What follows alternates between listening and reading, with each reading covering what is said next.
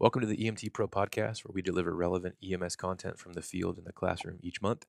Episodes of this podcast can get you 1 full hour of CE through our partner, emt-ce.com, so head over there for more information. I'm your host, Steve Williams, and with me today is Dan and Holly. Guys, welcome back. Say hello. Hello, Steve. Hello. How's everyone doing? Good. Good. We've got a really fun episode today. We've got a special guest from Danson Photo Art. His name's Daniel Sundahl, and he's got a pretty cool story. I'm excited to chat with him and hear more about it. Yeah, he's got some good stuff. Mm-hmm. Yeah, it's very powerful. When you're looking at it, you're like, how was he in my brain? Yeah. Yeah. Yeah. There's some incredible art that we'll link to in the show notes, and can't speak enough about what this guy's able to do. And before we get too crazy with it, let's get him on the phone. Daniel, thank you so much for joining us today. We're extremely happy to have you and excited to chat about all sorts of different things that you're doing in the EMS field. Oh, yeah, no, it's my pleasure to be here. Thanks for having me on. Yeah, absolutely. So did a little bit of, research on you. And it sounds like, if I have my information correct, you're a 20-year firefighter paramedic in Alberta. Yeah, no, it's good. Yeah, I've been 20 years full-time paramedic firefighter. Mm-hmm. And I'm in the process of retiring. Oh, Wow. good for you. Transitioning into a new career of being a psychotherapist. Wow. Specializing in trauma for emergency workers is kind of gonna be my new thing. This is so amazing. Yeah. You Daniel, we're going to have a fun chat today. Yeah. Yeah, no, so I started doing the artwork as a part of my therapy. I was diagnosed with PTSD in 2014. And at the time I had a hobby, like most firefighters will have either second jobs or Mm-hmm. lots of hobbies and stuff they do on their days off, right? So I was into photography and was getting into that and taking pictures of my dogs and landscapes and that kind of stuff. Mm-hmm. And I was developed PTSD, kind of cracked my mind a little bit, went to the psychologist, and he says, Dan, let's try to purge and process these things that are happening in your head through your photography. Mm-hmm. I'm like, that's a horrible idea. That's a terrible idea. I'm like, I don't want to think about this stuff. I came here, give me a pill so this stuff doesn't happen, and then I can just go back to work. That's what I was hoping was going to happen. Mm-hmm. Kind of that's what I was expecting was going to happen, was he was going to do some witchcraft on me and I was going to be fine. Yeah. But he said, no, it doesn't work that way. You're going to have to work at it. And I'm like, oh, that's horrible. Yeah. And anyway, so I did that. He gave me some instruction. We kind of focused on one particular event, and I staged it. All my artwork is staged. None of it is of actual. They're Mm-hmm. based on actual calls, but they're not actual. I'm not there taking pictures during the call. Sure. Stage it with my peers. I photograph it, and then I digitally draw and paint on top of the photograph. And what happens when I do that is that I'm trying to recreate more what I felt from that event versus what I saw. Mm-hmm. I try to make it as accurate as possible, but I'm trying to recreate. And as I'm doing that, I'm using my frontal lobe to Yes, you are. process it while interfering with my amygdala, which is usually like, screw, let's just send the emotional response down and get everything happening. Mm-hmm. So I didn't know all that neuroscience stuff at the time, but my psychologist was right. And when I was done creating the art piece, after it takes about a week, then those feelings wouldn't happen. I would have the memory, but I wouldn't have the emotional response with them. And so he was right. It worked. And so I'm like, great. This is how I get better. Mm-hmm. And that's what I did. It was never meant to share with people. I never meant to show other paramedics or firefighters. I never wanted to. Yeah, it's And pretty this is back in private. 2014. Yeah, it's very private. And the first picture I did, there's a paramedic in the back of the ambulance with his gloved hands on his head, and there's a dead body on the stretcher, and there's a ghost there. And Mm-hmm. I'm like, this is too weird. People are going to think I share this, even with the people that I know. Even with the people that were in the picture, I didn't want to show them. Mm. So I'm like, yeah, this is too, I don't think they realized this is what I was going to do with it. And so I didn't for a long time. But I still had this Rolodex of emotions that I had to process. So I continued creating the artwork without sharing it. Mm-hmm. But it was very therapeutic for me. And then one day I thought, that first picture looks kind of it looks cartoony, like visually it's kind of a cool picture, and I thought I would share it just to see what would happen. Totally expecting to be, crucified for showing paramedics in a vulnerable state. Mm-hmm. Who'd you share it with blood first? Hands on their head. I just put it on my Facebook page, who I had 30 friends on at the time, Right. all who I knew personally. Uh-huh. Right. So it wasn't like I'm saying it out to the world. Again, this is back in 2014. Yeah.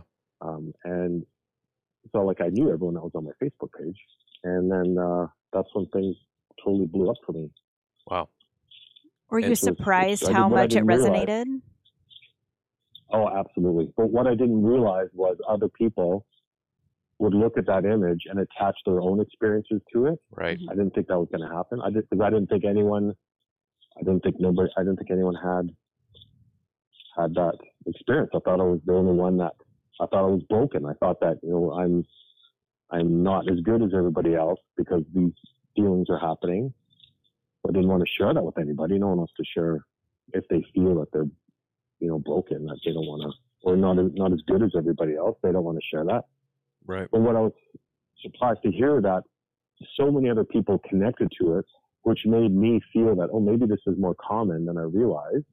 Maybe I'm not broken. Maybe this is just a normal thing that happens after seeing so many crazy things and experiencing so many crazy experiences, that this is a normal thing that happens in my brain. Right. It's not unusual. And that made me feel great. Right? And that really that picture really changed my life, because now I'm traveling the world, speaking on podcasts like yours, and really sharing my story to others, which is really rewarding and healing for me personally. Yeah. The thing that I've thought about looking at your artwork was, like you mentioned, people are going to attach their own stories to these images because they're so, I guess, just powerful. And they do such a good job of pulling people who've been in those situations back to their own version of those scenes. And I remember looking at that you have one of I can't remember if it's a firefighter or if it's a paramedic that's basically just sitting on the back bumper of an ambulance, and the whole ambulance is like obliterated, and we've all had those calls where you yard sale the back of an ambulance because you're literally using so many medications and different procedures to try and do whatever you can to stabilize them for the 15 minutes that you have them. And the people, I guess I'm curious, what has been the reception of people who, have you ever gotten any feedback back from people who maybe aren't in the medical field who look at these? Because I can imagine people like that going, "Oh my gosh, this is really heavy. I don't feel comfortable looking at this stuff." But I'm curious if you've heard anything. Yeah, I have. So I do. I recently had an exhibit. It was a public exhibit and open to the general public, and they would look through it, and the most common comment would be that they had no idea that these are the things that some of us experience, that they really didn't know. And I'm not a person that thinks, well, people should know. I'm like, no, people don't need to know the horrible things that we experience and the things that we see. Me personally, I don't think that's something that other people really need to know. They need to know when they call 911, we show up and we help them. Right. Mm-hmm. Personally, I think that's all they need to know, right?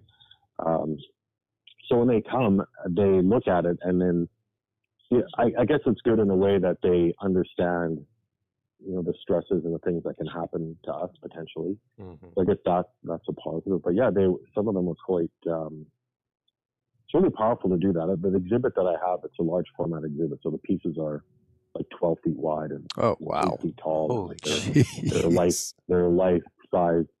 So you stand in front of it and you're in it. Yeah. And it's quite emotional to go through that. But everyone, when people look at the images, I guess like any other type of artwork, they interpret it in their own way. Mm-hmm. Mm-hmm. And one image could mean something completely different for somebody else, even if you're not a first responder. If you have, a family member that has been involved in emergency services in some way, or they've had to contact them, then they look at it and reference that memory, I guess. Mm-hmm. So it's less. I had the conversation with my psychologist because I was really worried that I was going to trigger some people Right. with the R work, because Cause some trauma when or I something. create it, right. Mm-hmm. I have to be authentic. I have to be, in order for it to be a healing process for me, I can't censor it. I can't, Right. okay, well, I don't want to freak people out. I don't want to, like, it has to be real in order for me to have that recovery from it. Mm-hmm. And some people, when I lecture, I do a presentation on the artwork and post-traumatic growth. Yeah. And I start with a disclaimer that, some of the pictures I'm going to show, although they're not real, they're all edited. They're not, it's not actual scene. Mm-hmm. But I don't edit them, and based on your own experiences, they may trigger you. And if you do, you may feel free to stand up and leave. And most of the time on my presentations, that does happen. Mm-hmm. So I talked to my psychologist about it. I'm like, I don't want to trigger people. And he goes, Dan, it's less about the artwork and more about their own experiences. Mm-hmm. If anything, the artwork is making them process the feelings that are already there. So he recommended that it's a useful thing and that I keep doing it and that it's helpful. And usually when I do speak at conferences, I recommend, that there are some mental health support people there that, that if they see people leave, they can follow them and give them the support that they need. But I can't remember when this conversation even started. I started rambling. No, this is good. Just started going on a rant. Yeah. I don't know. No, it's easy to do, and yeah. we have we all three of us have our own stories with PTSD and different traumatic things we've seen in the careers we've had in fire, EMS, healthcare in general, and the one of the questions I wanted to ask you, I'm glad you brought it up, was your plans with this graduate degree in psychology that I'd read you had been working towards. And I'm guessing you're done with that now. Is that correct?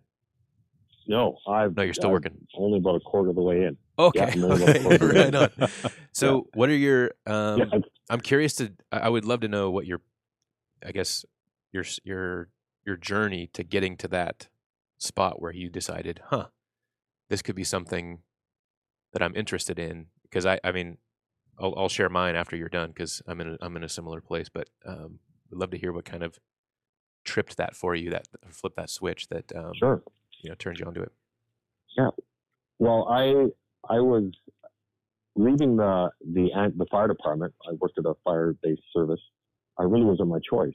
So I had developed PTSD in 2014, and then new symptoms started coming up a couple years ago that really affected my memory, and I wasn't to the point where I wasn't able to remember protocols. I wasn't able to remember, drug dosages, so it started to affect my job. So I took myself off, and I'm like, hey, I need to get fixed.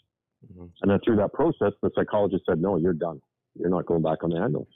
I'm like, great, what am I going to do now? Right. So I had a whole team of people that helped me kind of get back on track with my mental health, which was great. And then I kind of had to decide, what am I going to do next? And through the dance work that I was doing, and just by sharing my own story of post-traumatic growth with everybody, of getting, having PTSD and suffering the symptoms of that, but recovering and actually becoming something bigger and better than I was before my trauma, through the process of recovery, was something that I was sharing, and it was really rewarding for me.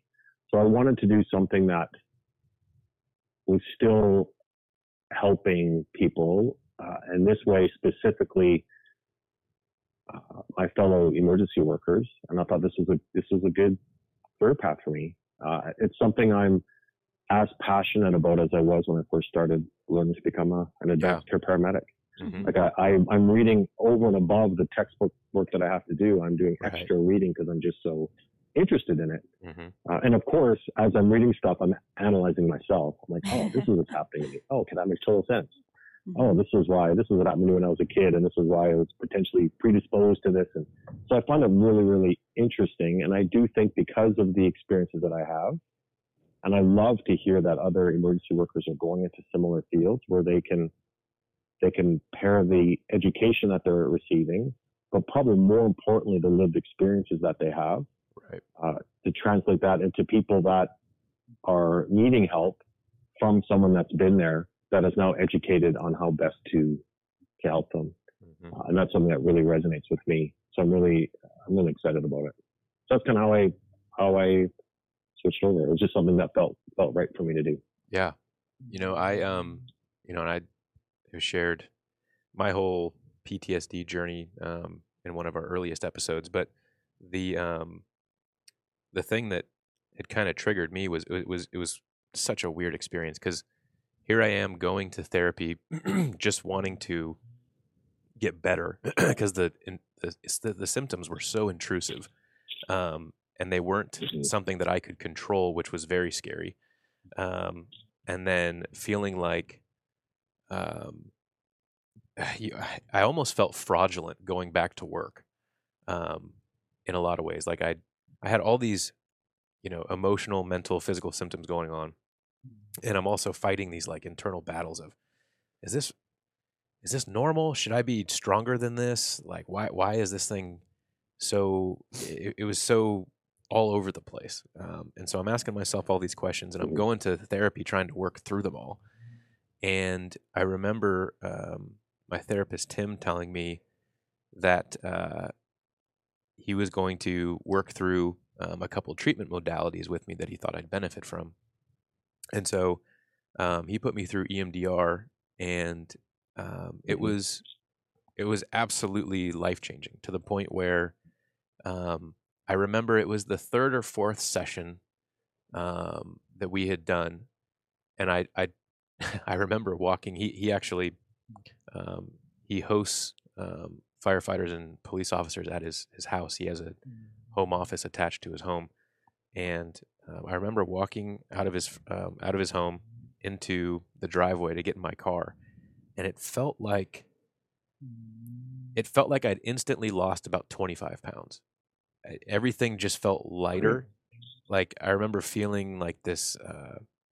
They always say like a weight was lifted off my shoulders. It truly felt like my head was lighter. It felt like there was nothing pushing me down, and I hadn't realized how tense I was for so long. And that was feeling that amount of relief was really the first, I guess, moment that I had where I was like, okay, this is really interesting stuff. I might want to do something in this field. I don't know what, but and it kind of started the thought process in my head. And then, it is kind of strange being in the room with Dan and Holly, because you guys have been such an encouragement in pursuing, a master's degree in clinical mental health, which is what I'm currently doing, Daniel. And it's been awesome to work through so much stuff that we have from, that's the baggage from the calls we go on to really. I know, right? Yeah. Sometimes I feel like when I go to school, it's my own therapy. It is. Okay, well, this is when we do our online classes. It's like, oh, wow, this is, even though it's not specific, the program line isn't specific to emergency workers or even trauma. Yeah. But it's, I feel like it's like therapy class when we do our online session, class time. Which is great. And you brought up a lot of self-analyzing.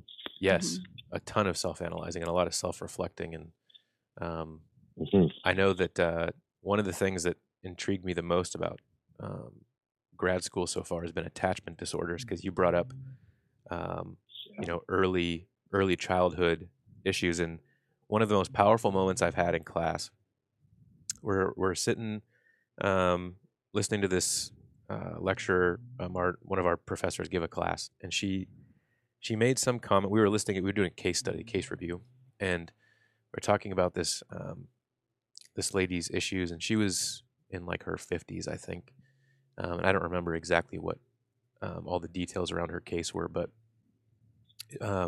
our department director had continued to go over her childhood, and she just kept hammering on the first few years of her life and what she was experiencing. And there was a fellow student who raised her hand and was like, okay, but she's an adult now. Can't we get over some of the kid stuff? Like, can we move on? And I'll never forget the way that my teacher almost snapped at her a little bit, but it was a very quick return of of a response. And she said, 80% of the brain development happens in the first 5 years of life. You need to continue. You need to consider spending just as 80% of your first few sessions with them going over childhood, because it can be so detrimental and so helpful to us as clinicians to understand what they're actually going through and why they develop these patterns. And it was fascinating thinking about that, because we want to just write it off. Like, oh my gosh. Yeah. Okay. Grow up. Yeah. Yeah. You know, and it's like, well, maybe they can't, you know? I really appreciate. It's really interesting if you. Oh, I was just going to say, I really appreciate Go ahead. when you were speaking about when you first went in thinking you were alone or you were the only one feeling this way, and you look around to your coworkers and they all seem fine. And Steve, you had said that same exact thing. And by doing your art and putting it out there, being brave enough to put it out there for at least your close friends to see, it really brings so much light to the fact that we're all secretly suffering, but nobody wants to say it. I know that it's getting better in EMS. I think as paramedic schools are changing and mental health is becoming more of a focus, I hope that the new kids coming out of school and coming up in EMS will have it differently than we did. But nothing was spoken about at all about our own mental health. And nothing was really talked about taking care of people with mental health issues. No. And so I just really commend you for putting your artwork out there to start this conversation, because I know that for all of us, it's been hard to at least tell one person. And then suddenly you find out, oh, there's actually a handful of people I know that are suffering too and seeking out mental health. And thank you. Really appreciate that. Yeah, thanks. Yeah, thank you. And I do genuinely appreciate that when I hear my peers say that, because the artwork is very personal, and sometimes I'll create something. I'm like, there's no way people are going to understand this. There's no possible way that other people are feeling this way, and those are the ones that seem to really hit with people because they're feeling the same way, and then they see this image that accurately portrays this complex idea of what they're feeling, which is so personal to them, and then it's shoved in their face on their phone if they're scrolling through. And it's quite shocking. So it's, for me, when I hear fellow emergency workers say what my artwork means to them, or when they get it tattooed on their body, which happens all the time, which just blows my mind. Wow, that's cool. That really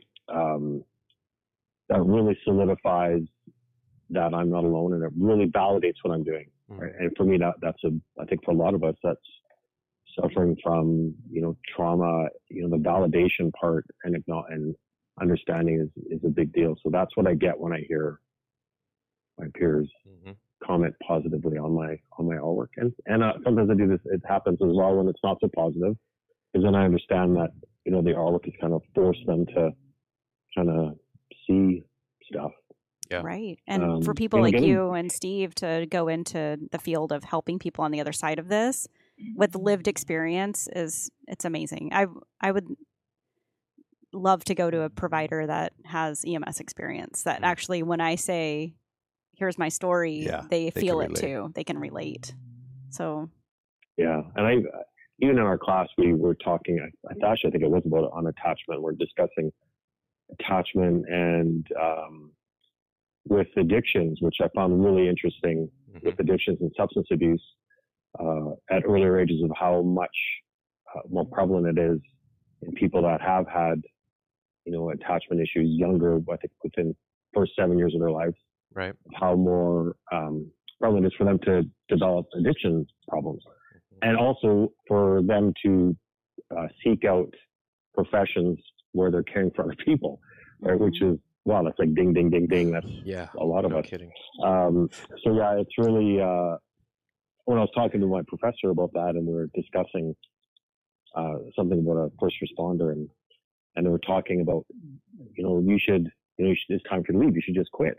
I'm like, yeah, if you tell that to most of us, we're just going to snap at you. Yeah. Because that's our identity. Like if we start talking about identity, and how, literally, some of us would rather stay in that profession until we die by suicide instead of leave and become basket weavers. Like that. Right. That's what happens because we just can't imagine leaving a profession that, even though it's killing us, because we're attached to it so much of that being our identity.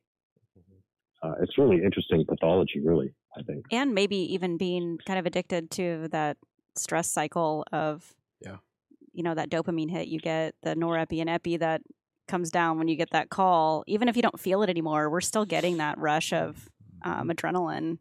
And I think some of us feel addicted to that. So then if you have a normal job, it feels boring and you couldn't stand just sitting there with your thoughts, sitting at a desk all day long. Yeah, it's right. Yeah. And I don't know many emergency workers that would be able to transition to that type of work. But to have a therapist that understands that and that can broach the topic of, maybe a career change in a more informed way. I think that's something we don't really, I haven't learned in school yet, specifically for emergency workers, and I don't think we would. Right. But that's something I just know. I just know that through lived experience, and I know that's what we're like.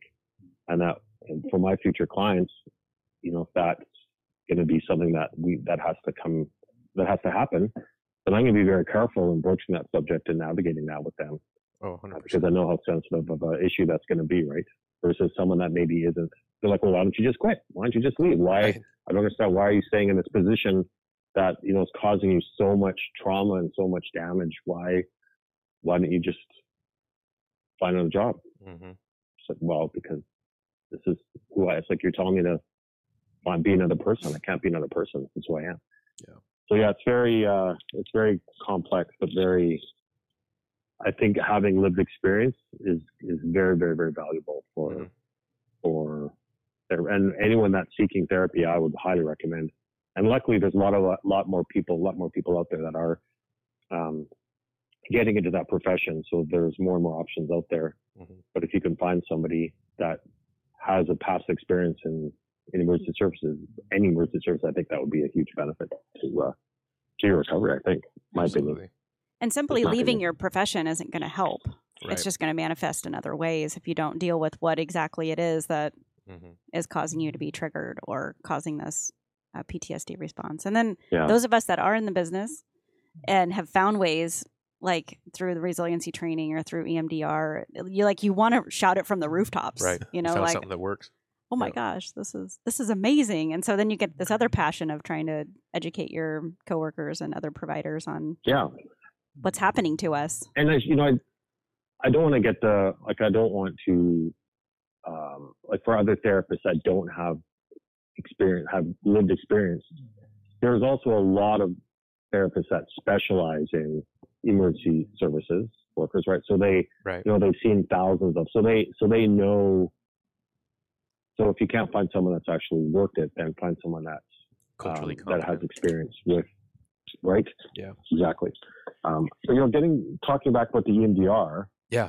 And I'm I've heard that so many times of people that it's literally saved their lives. Interestingly, and people who advocate for EMDR hate when I say this. Don't get me wrong. I am an advocate I am a huge supporter of whatever works for you, and that includes EMDR. My therapist, when I was going through my treatment, would not do EMDR on me because they said it wasn't best practice. And I'm like, what? I'm like, I know hundreds of people, because you are somewhat re-traumatized where you have to relive that experience. Yeah. But they said that it wasn't best practice. And that, Steve, that could be a whole other podcast of what best practice means. And research based, and there's a lot of controversy even over that. But so they didn't, because I thought for sure I was going to get it. I thought for sure I was going to do EMDR. And the places I went to is like, we can't do it because we don't, it's not best practice. And I'm like, oh, that's really surprising. Yeah. I took I didn't even have that option. I took it was actually an EMDR class for paraprofessionals where they teach you the first 3 steps of the EMDR process that you can help lead groups through. So it's not individual counseling as much as it's helping people work through some of the first initial stages with basically just doing some exercises to help the brain process the traumatic things that have just been seen or experiences that have just been had. And we talked a lot about why EMDR works and why some people have found that it's really not for them. And we had this therapist who's been doing EMDR for probably 20 years, and she mentioned that there's population groups that they're just starting to show information on that you shouldn't do EMDR, and one of them is veterans. If you can't do, and there was some triggers in there for why you would or wouldn't do that, but if you have like a veteran who is in EMS and you're trying to work through some stuff that they've seen on a call, but you haven't gone back to the core issues that were caused by their time in infantry or whatever else they were doing, you're basically just going to be bringing stuff to the surface and not fully processing it, and then they can feel almost more on edge because it hasn't been appropriately processed. And so it was really interesting to hear their take on why some therapists don't support it or have moved away from doing it. And it came back to a lot of it finding that the counselors who were doing it incorrectly were too quickly approaching the surface level trauma, and they weren't getting to know their client well enough to understand that stuff that happened when they were a kid that perpetuated, that was basically perpetuated when they went on that call and saw whatever they saw.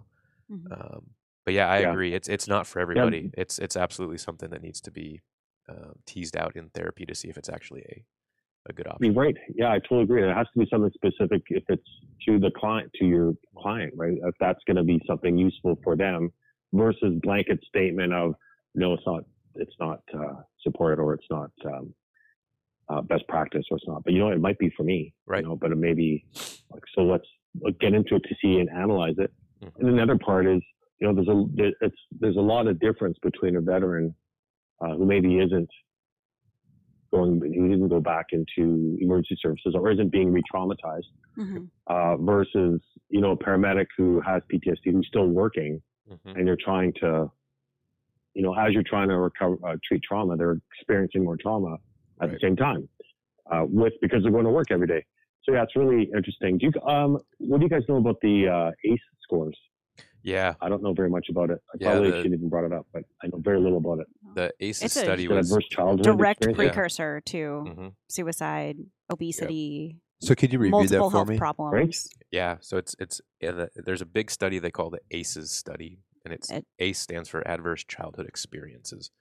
And people originally thought an adverse childhood experience was something that was major, right? Like you had to witness someone being murdered, or you had to be molested or raped or something like that. But they've actually found, the more they've researched it, that an adverse childhood experience can even be something as small as being in a house where someone yelled a lot, Right. And the trauma we experience is so subjective, and there's some things, right? Like it would be traumatic for anyone to watch someone be murdered, right? We can all agree on that. But the way that our bodies respond and bounce back from that is going to depend on the number of other ACEs we've been exposed to, as well as our own lived experiences. And so I believe and I could get the actual number incorrect, but when they polled people in prison, like I think the average person has somewhere around 2 ACEs when they're growing up. Yeah. But like the prison population tends to have closer to like 7. And so what's your top score? I don't think there is a top score. Oh, really? I mean, I think it's as many as you've been exposed to. Yeah. I think it's, I don't know too much about it, but I believe it's a fairly simple questionnaire. And at the end you have a number, right? If your number is below this, then you are less likely to develop severe effects of trauma. If you have a number above this amount, then, which is really significant now when we think about people coming into the profession, or where potentially they could do an ACE score before, and God, I hope they wouldn't use that as a determining factor whether I get hired or not. But I can see organizations doing it, but I can totally see organizations doing pre-testing, which may not be so bad. I don't know. It's kind of that's a touchy, potentially controversial subject right there. But and again, I don't know very much about it, but with the ACE score, basically you get a number after answering these few questions. Yeah. And based on your number, it's scary how predictive and accurate it is.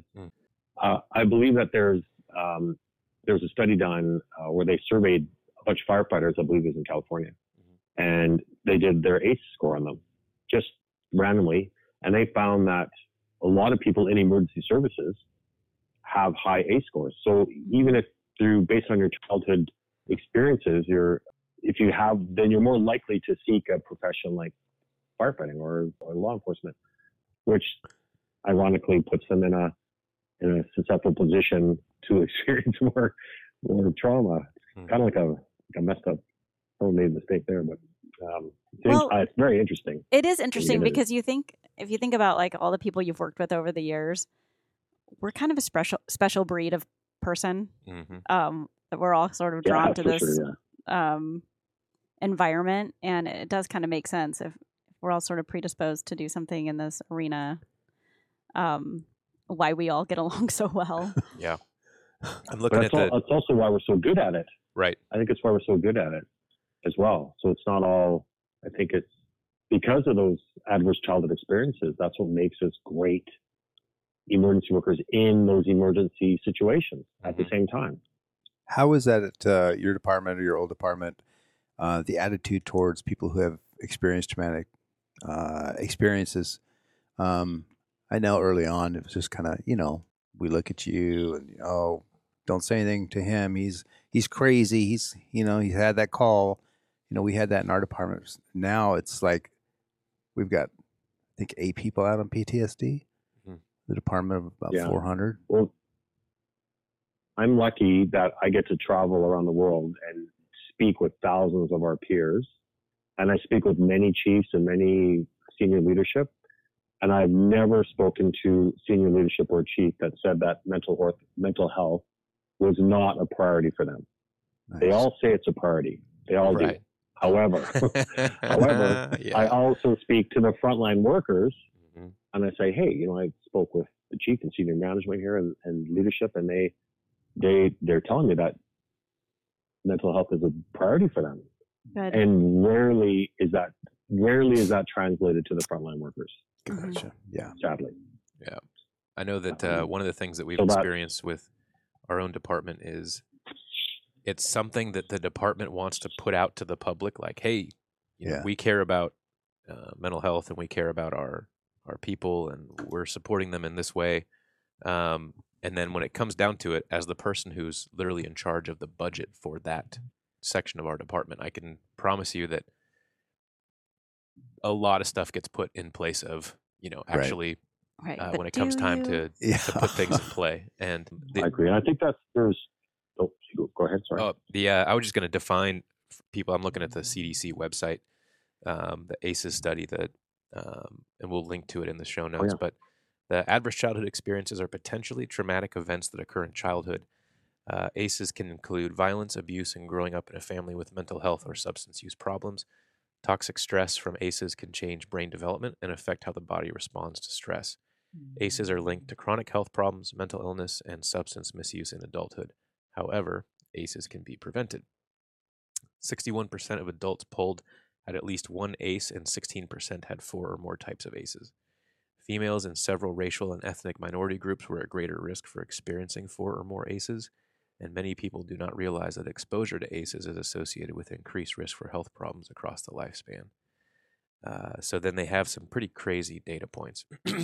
Preventing ACEs could reduce a large number of health conditions, up to 21 million cases of depression, up to 1.9 million cases of heart disease, and up to 2.5 million cases of obesity could basically vanish if we started putting some more attention into these areas. But Absolutely crazy. Yeah, it's very interesting. Mm-hmm. Yeah, it's very interesting. Yeah, it's a very powerful study and test that people can, or certainly people can take, and I think it's really telling based on those, well, just based on the stuff that you're saying. But getting back to the, if I can, getting back to the organizations and mental health, I think it's, in my experiences, one of the reasons is that many organizations just don't know how to do it. They want to do it, so I don't want to, poo-poo on their parade too much. Right. I will a little bit, but sometimes they just don't know. They don't have the resources. They don't have the guidance to, okay, well, how do we support our mental health? We don't know, but hey, there's a thing that we can do. Road to mental readiness, like an R2MR course. So let's do that. Yeah, let's put that in. We'll do that weekend course. At least we're doing something. Mm-hmm. So a lot of them, they don't know what they're doing, so they don't really have the guidance.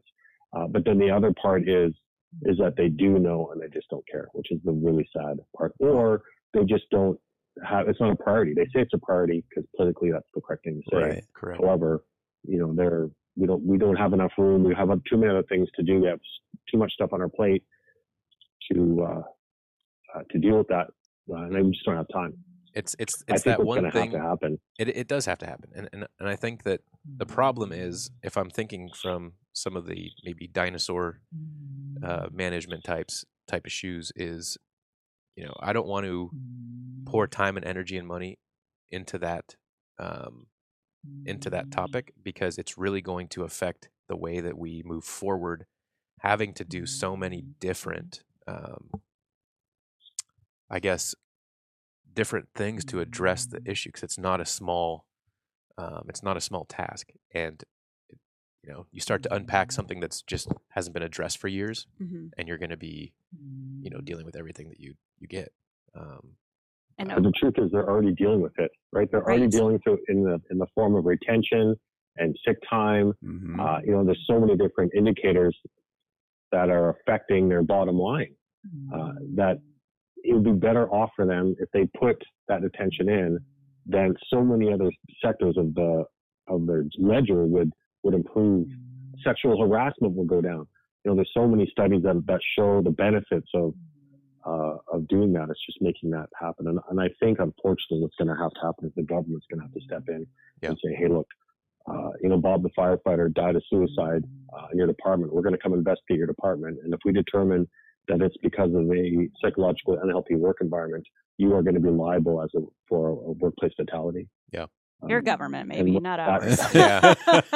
No, I don't think that's not happening anywhere. That's not happening anywhere yet. But I think that is what's eventually.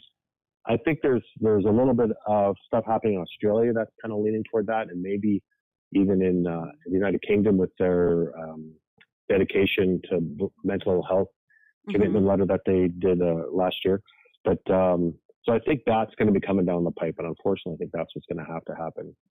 Yeah, and it takes most of our passions come from personal experiences, and this is a passion of a lot of, I think, people that have been in the career for a long time, that or maybe have one foot out the door and have taken notice that this is a huge problem among everybody, including the younger people coming up. And the people that are making the rules are in a different space in their life. Maybe they're disconnected. Maybe they don't see the importance of it. They're not living it every day. And that's when it sits on someone's desk. Right. So it's good for... it needs a paradigm shift. It's really a big paradigm shift needs to happen. And those don't happen overnight. Yeah, absolutely. So, Daniel, as we kind of start to wrap up our show, can you give our listeners some ways that they can find you, find more about your art, find out more about what you're doing and where you're speaking? I'm going to be in Minnesota in a couple of weeks. I'll be speaking at an event there, at the Department of Corrections, which is great because I don't think corrections officers get enough attention that they deserve. Totally. And then I'm going to be in Halifax. I'll have a mini exhibit in Halifax, and I'll be the keynote speaker at an event there the week later. And then, I'll be at EMS World in New Orleans this year, and then I'll be in North Carolina and Michigan later this year. On my website, I list all the places that I'm gonna be. And awesome. What's that website for everybody listening? Here in Western Canada. It's dansunphotos.com. So DANSUN hollyphotos.com. Perfect. And then on the top, no events, and I have all the places I'm going to be. And I love doing that because then I get to be face to face with my peers and talk to them about this kind of stuff. Which, God, I could talk about this stuff all day. I know. I feel you. I'll do on this that. within an hour. Well, when people say a picture says 1,000 words, it's very true, especially in the case of your art. Mhm. It speaks to people in a way that I don't think words can speak to people. So Yeah. thank you for putting that out there. Holly, was it Dallas? Yeah, and again, I genuinely appreciate it. Was it Dallas that you and I were in when Scott did this Mm-hmm. and had his stuff at the end? Mm-hmm. Oh my gosh, I was not ready for that. We did a 3-day long organizational resiliency class, and you get real vulnerable there in the class. It's full of police, EMS, and firefighters. And at the end, they did play this montage of some of your painting or some of your artwork, and Oh yeah, there was very not a emotional. dry eye in the room. I was not ready for that at all. I wasn't ready for it either. It basically summed up why we were there for 3 days. Yeah. Because this is what we all experience and go through silently most of the time. Mhm. So Yeah, some of those things people put those together. So some of those aren't ones that I actually put together. But I think it's also, which is great. It's fantastic that happened, and I hope it helps in some way. But I think it's also important. I like the term being tragically optimistic. It's great, I think, to acknowledge, the tragedies in our life and to process, to look at them and to process them, to recover from them. But I think the important part is the recovery part. So I don't. Earlier on, when I started going to a lot of mental health conferences, those people would go up there and like, yeah, I'm a firefighter. I developed PTSD. I tried to kill myself. My life sucks. Thanks for listening. Right. And by the end of the day, you're like, oh my God, I feel like shit. Right. It's so sad. Right. Versus, okay, well now what are you going to do about it? Like it's important to acknowledge that, which is great. But I think the real takeaway is, okay, well, great. Now we've acknowledged it. Now what can we do to get better? right. I think that's an important point to include when we talk about the realities of what we do and we process the stuff. Okay, well, what's for me, it's artwork. But for other people, it could be wood carving. It could be hunting. It could be, what are you going to do to interrupt that HPA access and prune those pathways and develop new neural pathways to recover and become, better than you were before, to enter that stage of post-traumatic growth where you've not only recovered, you're not only resilient, you've actually become better because of the new pathways that you've developed. And that's really exciting. It is. Right? So I think it's important to acknowledge being tragically optimistic, but also to get into here's what can happen if you do the work. Well, Daniel. Yeah, no, that's great. I appreciate you guys having me on your show. Yeah, great. no, thank you so much for, again, what Holly was saying, for doing the work you do and for keeping the conversation going and for helping to reduce the stigma with mental health. It's, I think it's paying dividends, and your artwork is saving lives. So thank you so much. Yeah, well, thank you. I really appreciate that, genuinely.